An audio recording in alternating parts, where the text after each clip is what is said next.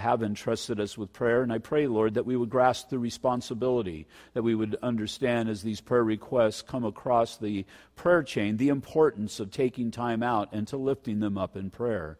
And so, Father, we just thank you and praise you for your goodness. We lift up our study tonight that you would once again speak to us and guide us in and through it, we pray. In Jesus' name, amen.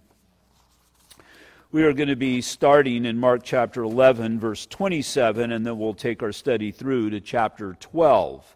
At the start of chapter 11, this was a few weeks ago, we saw Jesus' triumphal entry into Jerusalem. He's coming to Jerusalem for the purpose for his crucifixion, although it's about a week before. It's the Sunday before the Friday that he is to be crucified upon. We saw the significance in relationship to the Passover meal because the Passover was instituted always pointing towards Jesus Christ. And so Jesus, the Lamb of God who takes away the sins of the world on that triumphal entry, was entering in with all these sacrificial sheep. All of these sheep who were as white can be, as perfect can be, the perfect sheep for the Passover. Then in the midst of them you had the ultimate, God's Lamb who takes away the sins of the world.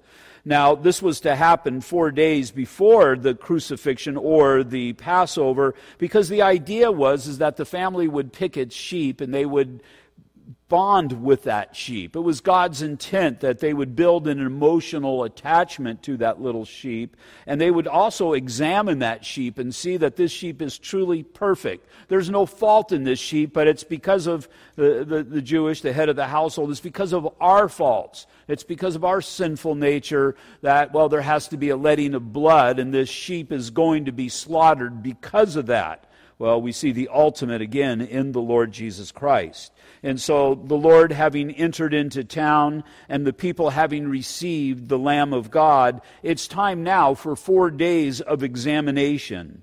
So in our section of Scripture that God has given us here today, that we've arrived here today, instead of 4 days, we're going to look at 4 ways in which the Lord was examined. The 4 ways are a series of questions where a blemish was looked for, but obviously with the Lord, none was found.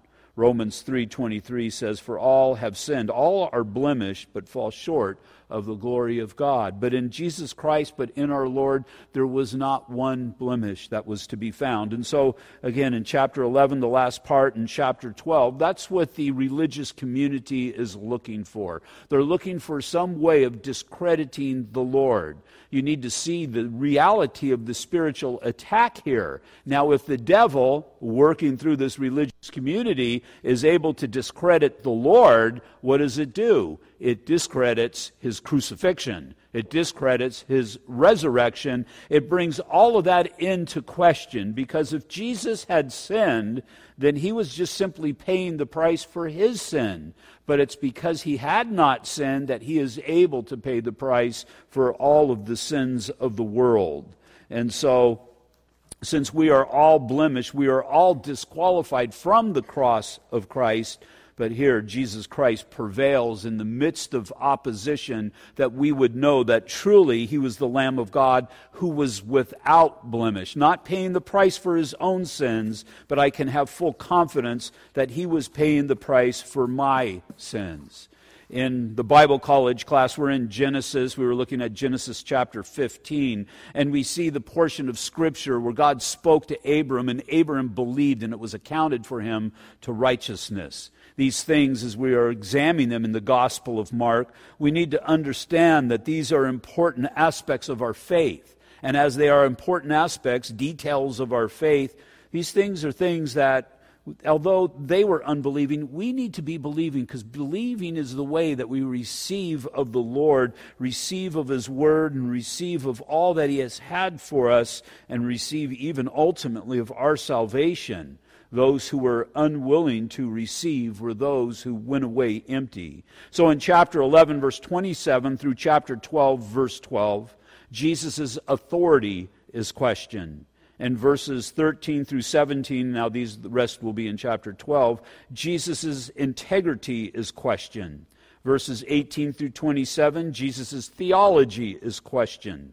Verse 28 through 34, Jesus' priority is questioned. And then in verses 35 through 44, Jesus leaves no question unanswered. So really what is happening here, again, just think what has happened. The most important event in all of the history of mankind is about to happen. The death and the resurrection of the Lord Jesus Christ. And so man is standing at the threshold of God's revealed grace to all of humanity.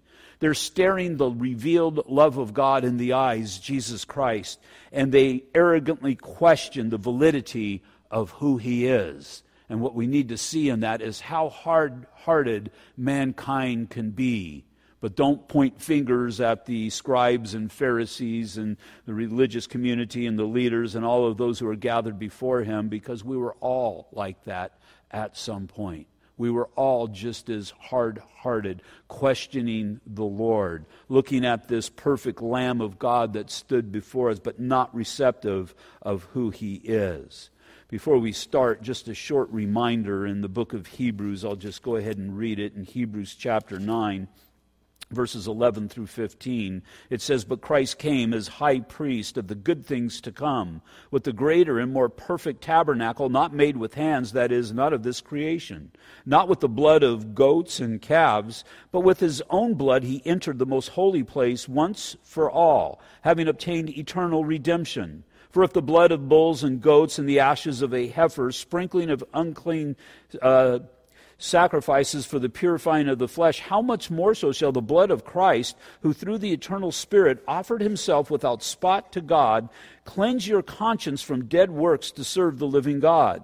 And for this reason He is the mediator of the new covenant by means of death, for the redemption of the transgressions under the first covenant, that those who are called may receive the promise of the eternal inheritance." And so again, God is unlocking the gates of heaven to all of humanity by this event, this cross, the cross that is about to happen.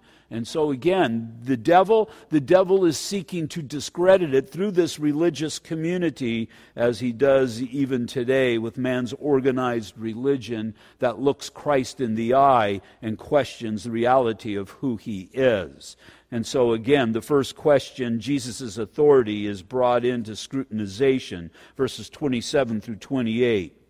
"Then they came again to Jerusalem, and as He was walking in the temple, the chief priests, the scribes, and the elders came to Him, and they said to Him, 'By what authority are you doing these things, and who gave you this authority to do these things?'" It's not a problem that they question the Lord. The problem is with their motives and their intent. Their intent is one of two. If they can get Him to admit that He speaks of His own authority, then He's just another madman. Now, again, the Scriptures were pointing to the coming of Messiah during this time, and there were many who presented themselves as Messiah. And obviously, if you're presenting yourself as being the Messiah and you're not, it's not too hard to discredit. And so if they can get Him to admit that He speaks just simply on His own authority, well, He's just another one of those people who falsely represented themselves. If they can get Him to say that He speaks of God's authority, then they can accuse Him of being a blasphemer, but either way, they're able to achieve their purpose. The things that they speak of, and they said to Him, "Of what authority are you doing these things?" The things would be the triumphal entry. What gives you the authority? What gives you the right to receive praise from these people? Hosanna, Hosanna to the highest. Going into the temple and cleansing the temple and speaking of it even as your Father's house. What gives you the authority to go in and to cleanse the temple? They wouldn't have used it in those terms. And because He did so, He stopped the sacrifice. What gives you the authority to stop the sacrifice? What gives you, or who gives you, the authority to even teach in the temple? Well, Jesus gives His answer in verses 29 through 33. And really this answer goes to the depth of who they are. It seems like He's kind of just blowing them off, but in actuality, He's going pretty deep. Verse 29, Jesus answered and said to them, "I also will ask you one question, and then answer me, and I will tell you by what authority I do these things. The baptism of John, was it from heaven or from men? Answer me." And they reasoned amongst themselves, saying, "If we say from heaven," He will say, "then why did you not believe Him? But if we say from men, they feared the people, for all counted John to be a prophet indeed. So they answered and said to Jesus, we do not know. And Jesus answered and said to them, neither will I tell you by what authority I will do these things. And so again, Jesus seemed to have such a good opportunity here. Why was he vague and elusive in his answer? Well, he wasn't really he was actually being very direct. John the Baptist, he's recognized as a prophet. The people understand this, and you were even convicted because you went out there to see what was going on. And we know and we understand, but they also knew and they understand that what was John preaching? He was preaching repentance for the forgiveness of sins. Matter of fact, John even boldly called them a brood of vipers, and that they should have, if he was from God, they should have submitted themselves to John the Baptist, but instead they chose to ignore him. Well, there is a spiritual concept here. John the Baptist's ministry is used because it represents the elementary things of our faith. Again, repentance for the forgiveness of sins, but also the keys of understanding. Here they're wanting to know who Jesus is. They think they understand who God is and who the Father is. And really what they represent are those who are truly ignorant, standing before the Lord Jesus Christ in their own ignorance, trying to discredit him. This time of the year, our Christmas season, it happens during Easter as well, you'll see the exposés, you'll see the documentaries on ABC, CNN, Fox, the History Channel, whatever it might be, telling you who Jesus Christ was, who that baby was, who it was who died upon the cross, and so on and so forth. But really, they're speaking from their ignorance. And they're examining Christ from the standpoint of their ignorance, of their not understanding. We're told in 1 Corinthians chapter 2, verse 14, for these things are foolishness to the natural man. He can't understand these things. The only reason that you're really able to understand the Scriptures is because of the Holy Spirit. I can look back in my life before I was saved, the few times that I picked up a Bible, or the times, and I did every week, going to church, but I never really had any understanding. I didn't even really care to have all that much understanding. But it's when God arrests our hearts, and then we have the Spirit dwelling inside of us, that God gives us a desire and a passion for His Word, to seek God's Word according to the truth that it is, based upon its own merit, and not myself reading into it. And so these who were confronting Christ were doing so with an impure purpose, trying to discredit the Lord Jesus Christ, and in that they would have discredited the cross and the resurrection of the Lord Jesus Christ. And so what is the Lord's authority as far as what we know, as far as what the Scriptures tell us? Well, my mother had gone and taken all of the Super 8, the Super 8 movies that my parents had made throughout the 60s and whatnot, and she had it put on a CD or DVD and gave it to all of us, and so we were watching these times, and a lot of them seemed like the camera usually just came out on Easter Sunday. And so my dad would say, he would go outside and he would yell. You couldn't hear any sound, but I remember he would yell for us to come out, and we'd all come out in order, my sister all the way through to me, and then my mom would come out, and we'd be dressed in our Easter finest and all of these things, and then we would go to my grandpa's, and there was about 4 or 5 different years that we did this, and they were all pretty much the same thing, and then we were at my grandpa's house, and it just reminded me of my grandfather's house, and I just remember when we were at my grandfather's house, my grandfather was the authority. It was his house.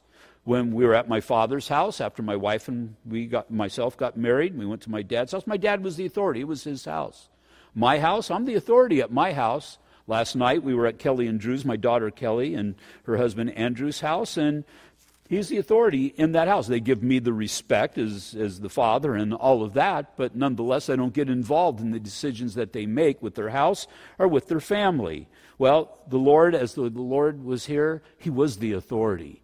And we understand the reason that He is the authority because He created all that we see. We're told this in Colossians chapter 1, verse 15. He is the image of the invisible God, the firstborn over all creation. For by Him all things were created that are in heaven and on earth, visible and invisible, whether thrones or dominions or principalities or powers. All things were created through Him and for Him. and he is before all things, and in him all things consist, or the idea is all things are held together. And he is the head of the body of the church, who is the beginning, the firstborn from the dead, that in all things he may have preeminence. Man arrogantly stands before the Lord Jesus Christ in his own house, if you will, not the church so much, but just even in this world, and questions who he is. And so Jesus gave them no further answer, but he did give them a response in the form of this parable as we enter into chapter 12, verses 1 through 12. Then he began to speak to them in parables. A man planted a vineyard and set a hedge around it and dug a place for the wine vat and built a tower, and he leased it to vine dressers and went into a far country. So he's speaking of this man who had this land and planted this vineyard and did everything that is necessary to maintain a vineyard and to transform the grapes into the juice that would produce the wine.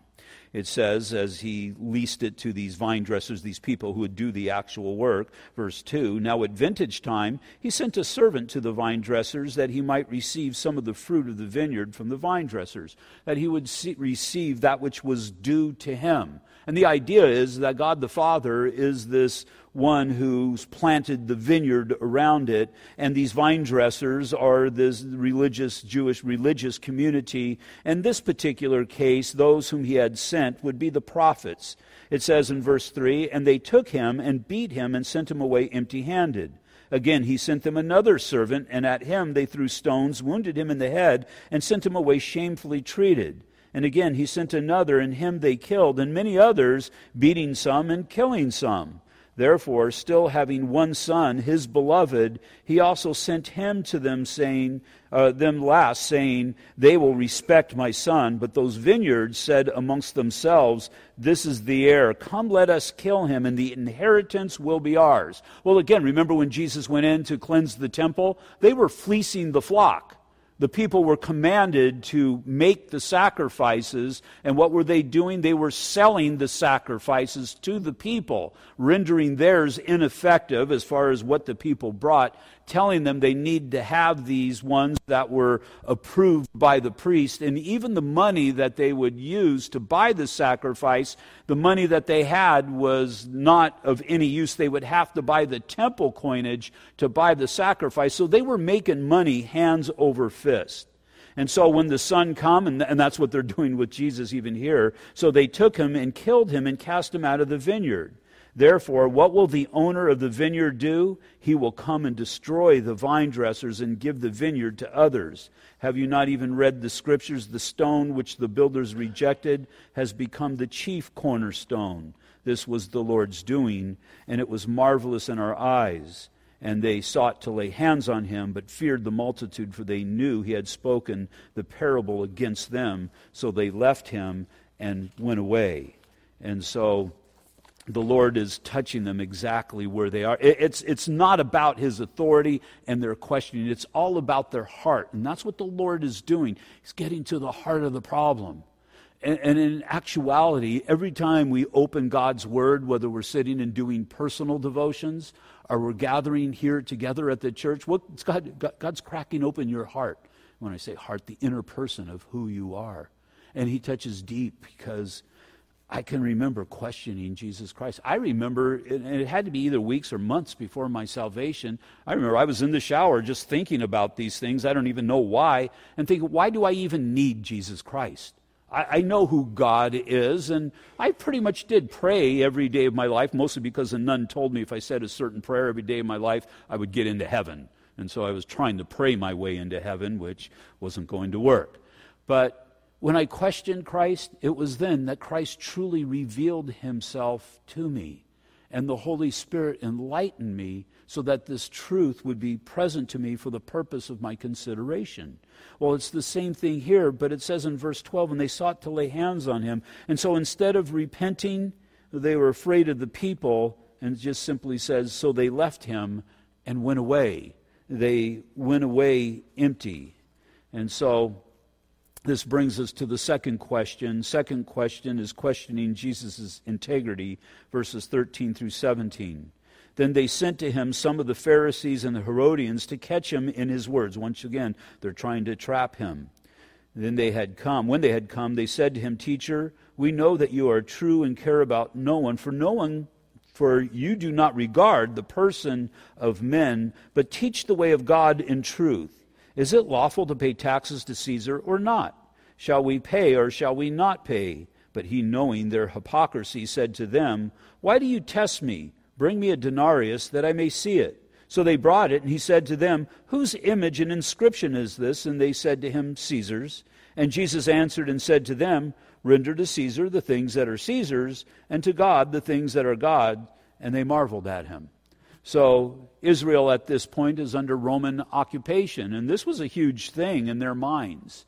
They obviously were bitter that Rome was able to come in and to take them captive, and captives they were. And what Rome would do is what every other conquering nation would do. As they came in and conquered, they would put them under tribute. Not so much national tribute, but they would have to pay individual taxes. Now, a lot of these nations were better off under Roman domination, but again, the Jews in their mind were God's.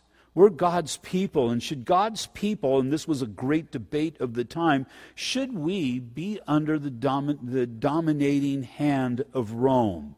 And so there was question, we be revolting? Should we be paying these taxes? And so here's once again a situation where they're coming up against God. They're coming up against God, and they think they have this situation that they're able to entrap them. So what we have here is first the political opposition to Christ represented in the Herodians. Herodians were the temple guard. They were the servants of Herod. They were more than likely Jews. Herod was an Edomite.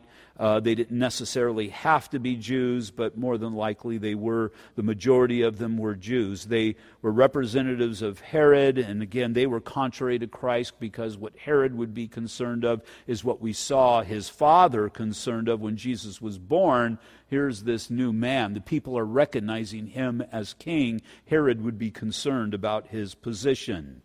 But we also have a joining together of these natural enemies, the Herodians, but we also have the spiritual opposition to Christ as we see in these Pharisees. So again, the Pharisees and the Herodians were mortal enemies against one another, but now they have this common threat. The Pharisees, their religious standing is being threatened by Christ. The Herodians, their political standing is being threatened by Christ. Because again, what were the Jews expecting? They were expecting Jesus to enter in, expel Rome, and to restore Israel back to the days of King David. So both of these parties were concerned about this. Now this question and the Lord's answer is not a pay your tax scripture.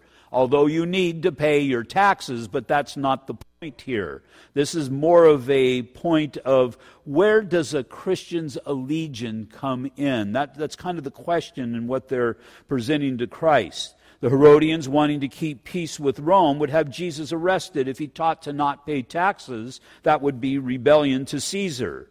The Pharisees would label Jesus as a heretic, somebody who supported Rome and was contrary to Israel and in fact contrary to the people, if that's what his answer would have been.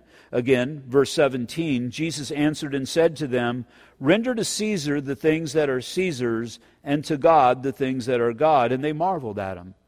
There was a man, I won't even mention his name, but he was prominent in the Christian community, and actually he was a brilliant man in some respects. This was in I don't remember, between the year 2000 and 2010, and he was a creationist, and he spoke a lot on creationism versus evolutionism and so on and so forth. But he had this particular, I don't even remember, but he was in rebellion against the government. He believed that he should not have to pay taxes. And so he didn't pay taxes. And they pursued him, and he finally was arrested for not paying his taxes, and he went to jail. He went to prison for a period of time for not paying taxes. I don't know how he rectified this section of Scripture and others where the Lord tells us to pay taxes, but nonetheless, he paid the price. And the idea here is, in the Lord's point, as he asked to see a coin, this coin bears the image of Caesar. And the idea is, it's his coin. But they back then and us today, you recognize this coin. You use this coin and you attach value to this coin.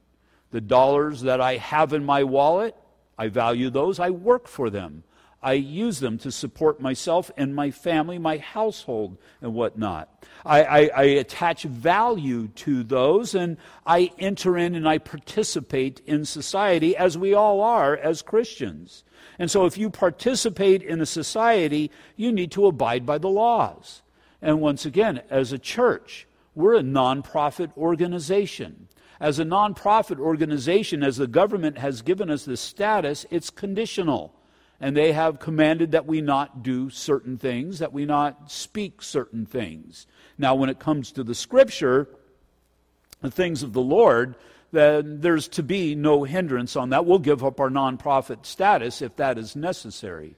But we have been told to not speak of things political, and there's just this fine line that exists there. But again, if we are in agreement with them, then we have a responsibility to follow through in those things. And so the religious community back in the Lord's day, they were making a fortune in their money-changing operation, and so they were entering into the economy that Rome had established, even by manipulating the Lord's worship system. But the Lord says, on the other hand, just as the coin bears the image of Caesar and is Caesar's, you bear the image of God, and you are God's. So it is right to give your money to the government in taxes, because again, you enter into the economy that has been established. But it is also right for you to give of your dedication and your heart and your soul to the Lord. And so he's telling them, and this is what we have to balance out in our society today: render to Caesar, render to the government the things that are government. We have a responsibility to do that. But we also have a responsibility to render to the Lord the things that are the Lord's. The Lord obviously has the higher priority, and He sets the standard. So when it comes to my taxes, I pay my taxes. But when it comes to the Lord, I give of my life to the Lord. And so the answer that the Lord gave, Jesus gave here, it goes very deep. And once again, it's that which is designed to truly touch their hearts, because they're not giving of their lives or their hearts to the Lord. They're not wanting to give of their money to Caesar. They're very greedy. They're wanting to keep it all to themselves. Then we have our third question, as Jesus' theology is questioned, verses 18 through 27. Then some Sadducees who say there is no resurrection came to him, and they asked him, saying, Teacher, Moses wrote to us that if a man's brother dies and leaves his wife behind and leaves no children, his brother should take his wife and raise up an offspring for his brother. Now there were 7 brothers. The first took a wife and dying and left no offspring. The second took her and he died, nor did he leave any offspring, and the third likewise. So the 7 had her and left no offspring. Last of all, the woman died also. Therefore, in the resurrection, when they rise, whose wife will she be? For all 7 had her as a wife.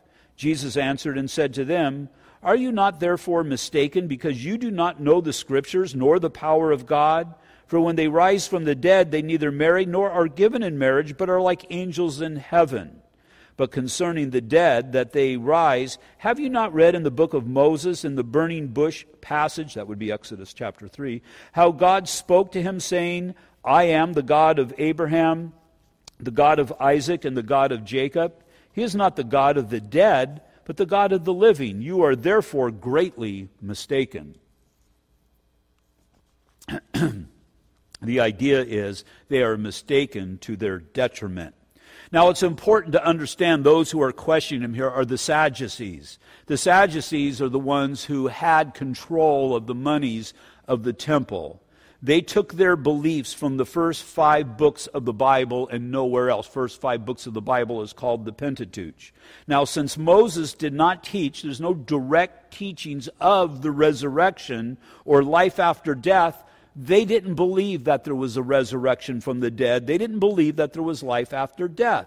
So their intent is to give Jesus an unanswerable question, and they do so by bringing it to ridiculous proportions as far as this 7 brothers who each of them have this wife. They're married to this wife, no offspring, and they keep dying. So they don't believe in life after death. They're saying, so when he gets to heaven, whose wife are they going to be? I mean, they all had her. They feel like they're arguing from their strong point, the Pentateuch, and their knowledge of it. And so Jesus' answer is really twofold. Again, chapter 12, verse 24 here, Jesus answered and said to them, "Are you not therefore mistaken?" Why are they mistaken? Because they do not know the Scriptures, nor do they understand the power of God. They think that they have searched the Pentateuch, again, the first 5 books of the Bible, and there's no resurrection, but that's not true. So first of all, as far as the marriage issue, since there will be no need of procreation in heaven, there will be no marital intimacy or the two becoming one, it says we'll be like the angels. Now, how are we going to be like the angels? Well, we will have white robes, apparently. That's the righteousness of Christ. Nowhere in the Bible does it say you get a halo. Sorry about that, you're not going to get a halo.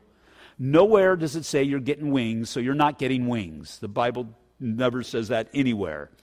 You're probably not going to get a harp, and so you're just going to have to deal with what God gives you. Like the angels, it means you're going to be equally spiritual in nature, equally deathless in that you will never die, equally glorified. You're going to have a glorified body that can be in the presence of God, equally eternal. You're going to live forever. And I put equally genderless.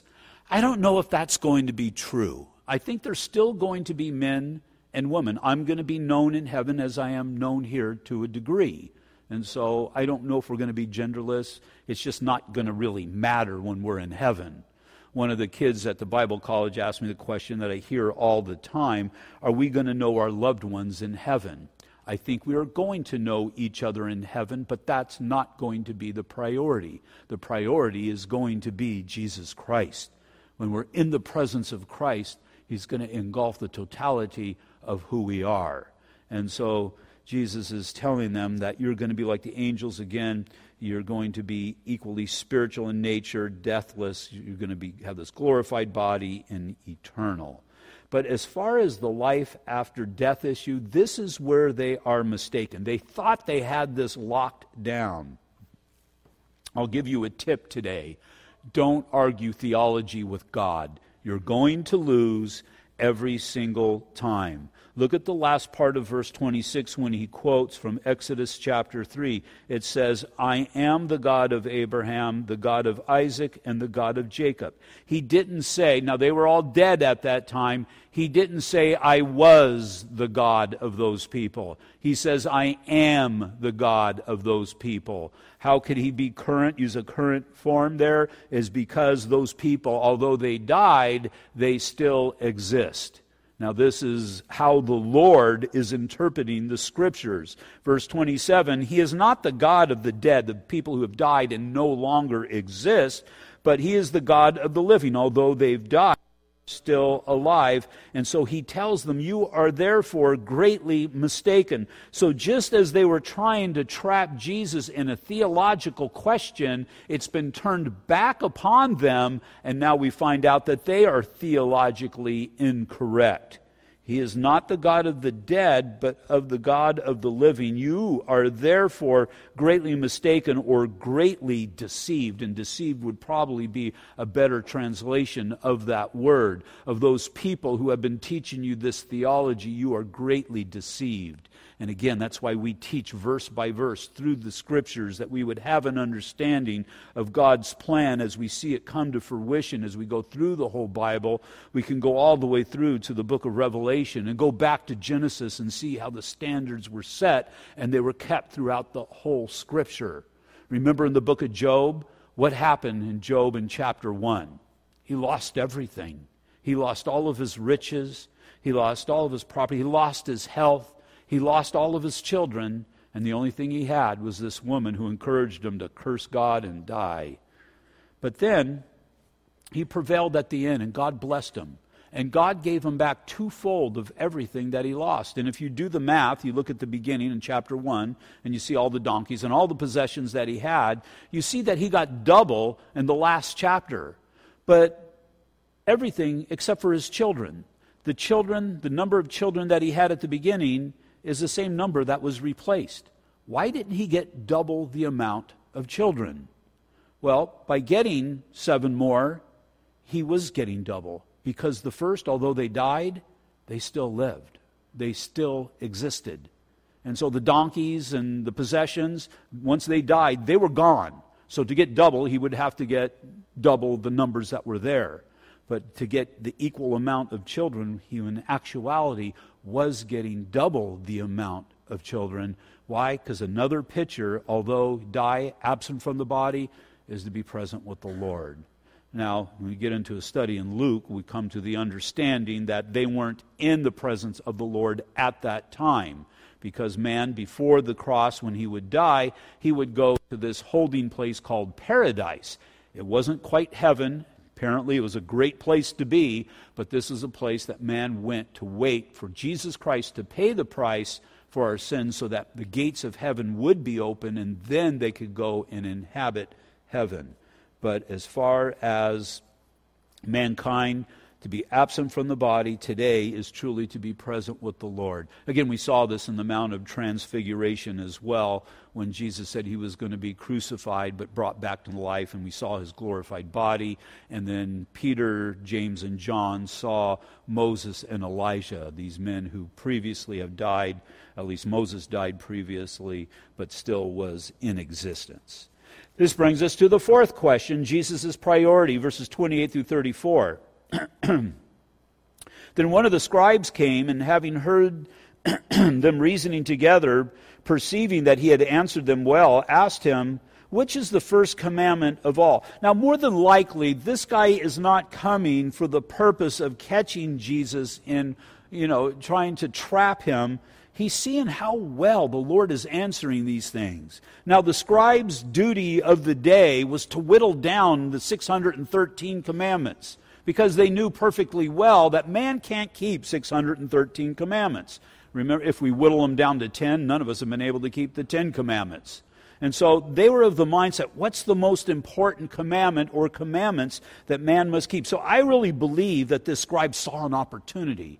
Here's an opportunity to throw out some of these commandments and just find out which are the important ones. Verse 29, Jesus answered him, the first of all commandments is, this is the Shema that is found in Deuteronomy chapter 6, is, Hear, O Israel, the Lord our God, the Lord is one. And you shall love the Lord your God with all of your heart, with all of your soul, and all of your mind, and all of your strength. This is the first commandment. And the second is like it. This is, you shall love your neighbor as yourself. There is no other commandment greater than these. So the scribe said to him, well said, teacher, you have spoken the truth, for there is one God, and there is no other but He. And to love Him with all the heart, with all understanding, and all the soul, and with all the strength, and to love one's neighbor as oneself, is more than all the whole burnt offerings and sacrifices. Now when Jesus saw that he answered wisely, he said to him, you are not far of God. But after that, no one dared question him. Why was this man not far from the kingdom of God? It wasn't so much in his answer, but it was in the heart of his approach to the Lord Jesus Christ. This is the one that truly sought the Lord to get this answer that he would have right standing with God. Back in verse 27, when we told of those who were coming to Christ, we saw the chief priests. The chief priests were the Sadducees. We saw the elders. These would be the Pharisees, the Essenes, and the Zealots of the day. The scribes were the lawyers, the ones whose job it was to study the Scriptures. Now again, it was every scribe's desire to whittle it down, but this man, in the process of doing this, has now come face to face with He who is able to give him eternal life. And so when Jesus is questioned, when he's being attacked, what does he do? And in these instances here, he goes to that which you got. He goes to the Word of God. And that's all that God has ever commanded us to do. He has never called us to go out and to argue. He's just called us to go out to give a reason for the hope that is within us. And where is it that your hope lies? It lies in Jesus Christ through the Word of God. Christ set the example. And as we study it, as we read it, as we make this the center of who we are as a church and as individuals, we have everything that is necessary. Again, just because I was there this morning, looking at this class of this young people, only one of them, a couple of them are married, a couple of them just got engaged, one of them had a child, but everybody else is pretty much single and they're of that age. And I just see, they're in just such a good place. Not that they're in my class, but they're in class. And they're being taught the Word of God. And that's what is necessary. And today we've gone off in all of these directions of entertainment and all of these bells and whistles that man cannot possibly sustain. There's going to be some kind of backlash at some point. It's always the revealed Word of God that makes all of the difference in our lives. As long as we realize that when given the opportunity, just share the Word. Just go to God's Word, because this is the power of God to achieve His purposes. These people who approach Christ, they had a lot of worldly wisdom. These were smart people. But Jesus just simply went to God's Word and it confounded them. It's what we have that is able to keep us. It's what we have that is able to overcome those who try to overcome the Lord Jesus Christ or overcome our faith. What does it mean to be not far from the kingdom of God? Warren Wiersbe said it means he or she is facing truth honestly and is not interested in defending a party line or even personal prejudices. It means the person is testing his or her faith by what the Word of God says, and is not what some religious group demands. People close to the kingdom have the courage to stand up for what is true, even if they lose some friends and make some new enemies. This man was willing to step outside of those who were attacking Christ and to submit himself to the answer of the Lord Jesus Christ. Did he come into the kingdom of God? We just don't know, but he was definitely on a good path. And then lastly, we'll just close. The Lord asks a couple of questions of his own. Verse 35, then Jesus answered and said while he taught in the temple, how is it that the scribes say that the Christ is the son of David? For David himself said by the Holy Spirit, the Lord said to my Lord, sit at my right hand till I make your enemies your footstool. Therefore David himself calls him Lord. How is he then his son? And the common people heard him gladly. And so this is something that they would not be able to describe, because the son of David or the descendant of David should refer to David as being Lord. And what Jesus is doing, he's shining light on who he truly is. He's not there just to restore the kingdom of David. He's there to restore the kingdom of God, something so much greater. Verse 38, then he said to them in his teaching, beware of the scribes who desire to go around in long robes and love greetings in the marketplaces, the best seats in the synagogues, and the best places at feasts, who devour widows' houses and for a pretense make long prayers. These will receive greater condemnation. Now Jesus sought opposite the treasury and saw how the people put money into the treasury, and many who were rich put in much. Then one poor widow, this one woman is the one who got the attention of Jesus Christ. And you need to see the heart of this lady. The one poor widow came and threw in 2 mites, excuse me, which make a quadrans. So he called his disciples to himself and said to them, surely I say to you that this poor widow has put in more than all who have given to the treasury. For they all put in out of their abundance, but she out of her poverty put in all that she had, her whole livelihood. And the idea is those other people, they were kind of tipping God, but this woman was giving of her all to Jesus Christ. And so, examining Christ, who did the religious community believe that he was? Well, anything else but the Lamb of God who was able to take away the sins of the world. This woman, we're not told as far as her recognizing Christ or Messiah, but she had a heart to worship God. She also had a heart that trusted in the Lord. She was willing to put in everything that she had because she knows that God gives all that we need. And he did so, as we have Jesus Christ standing before man back then, but even through his word standing before us in this place today. They're looking at this man who they think is going to be a great political liberator, when actually he was the ultimate and spiritual Savior.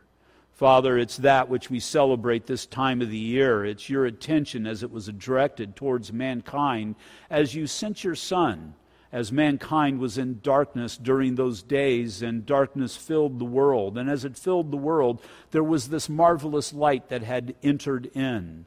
And Lord, it's that which was to change the world throughout all of eternity. And Lord, as you were birthed into this world, you came and you gave us your word. And Lord, you gave us understanding of your word. And you continue to do so today. As you died on that cross, you were resurrected. But you sent the Holy Spirit, who gives us understanding. And Lord, the world invites us to scrutinize it, and the Word invites us to question it. And as we do with a pure heart, Father, it's then that you give us the answers and give us the reason and meaning of our lives. And so, Father, we just thank you, even the rain, as we hear it right now. I pray that those who are out here would travel home safely. Father, I pray for this weekend, and I pray for the women's lunch, and just pray, God, that you would bless it and that you would use it. And pray, Father, just through our humble offerings, that, God, you're just simply glorified. We just ask these things, Lord, to your glory. In Jesus' name, amen. Will you all stand, please?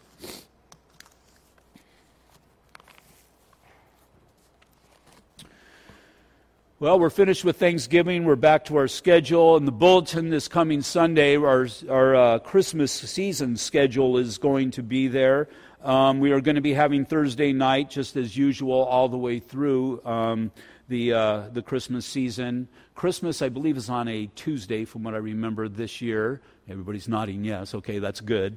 And so we're going to have our usual services on the 16th. We're going to be having an outreach kind of thing where kids are going to come up and they're going to be doing a play, extended worship, and I'll give an evangelical type of message. So keep in mind who it is that you would invite to church in order to hear the gospel. Again, it's Christmas. They're playing our song out there. I was in Home Depot getting ready for, building stuff for the women's thing and hearing the Christmas carols as they were being played over the whole store. And so as they are playing our song, we have the one whom they are speaking of. And so let's see who we can get to church and to hear the gospel and maybe even see them saved. That would be on the 16th. On the 16th, on Sunday night service, we're more than likely going to have a movie night. Again, this will be in the bulletin. The next week is Christmas Day. Well, at least it's Christmas weekend. Sunday, we'll have a usual Sunday morning service. We will not have a Sunday night service, but we will have a Christmas Eve candlelight service. We've had that the last couple of years, and it just has been a kind of a special time. And then on Christmas Day, we'll have service at 9 o'clock in the morning. It'll be about an hour long, just to once again set our hearts before the Lord and then to move on in what God has called us to do. And then on New Year's, we'll have a prophecy update and possibly year in review on Sunday morning, so it would be the day before New Year's Eve.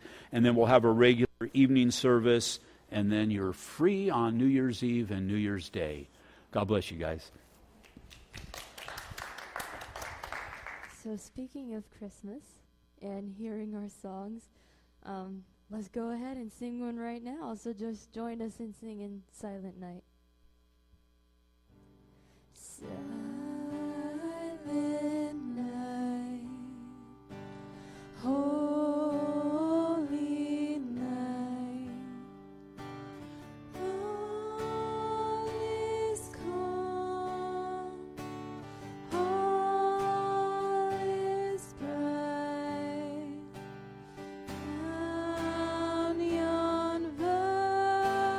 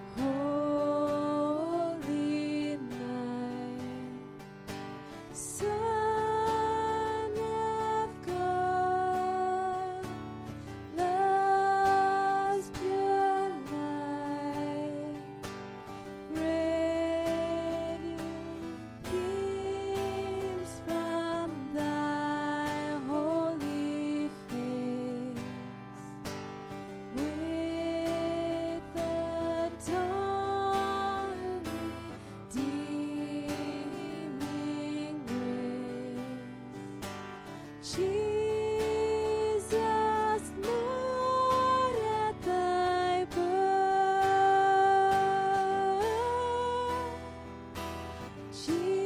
Jesus, Lord, at thy birth.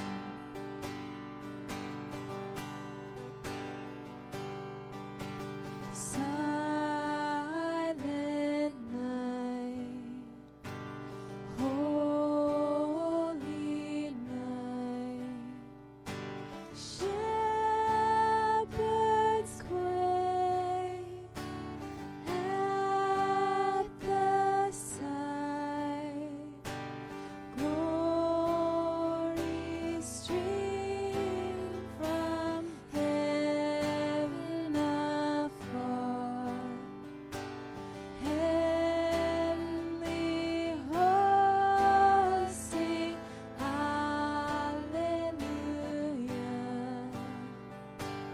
Christ the Savior is born. Christ the Savior is born. Amen. Let's go out and share the truth about Christmas. God bless you guys.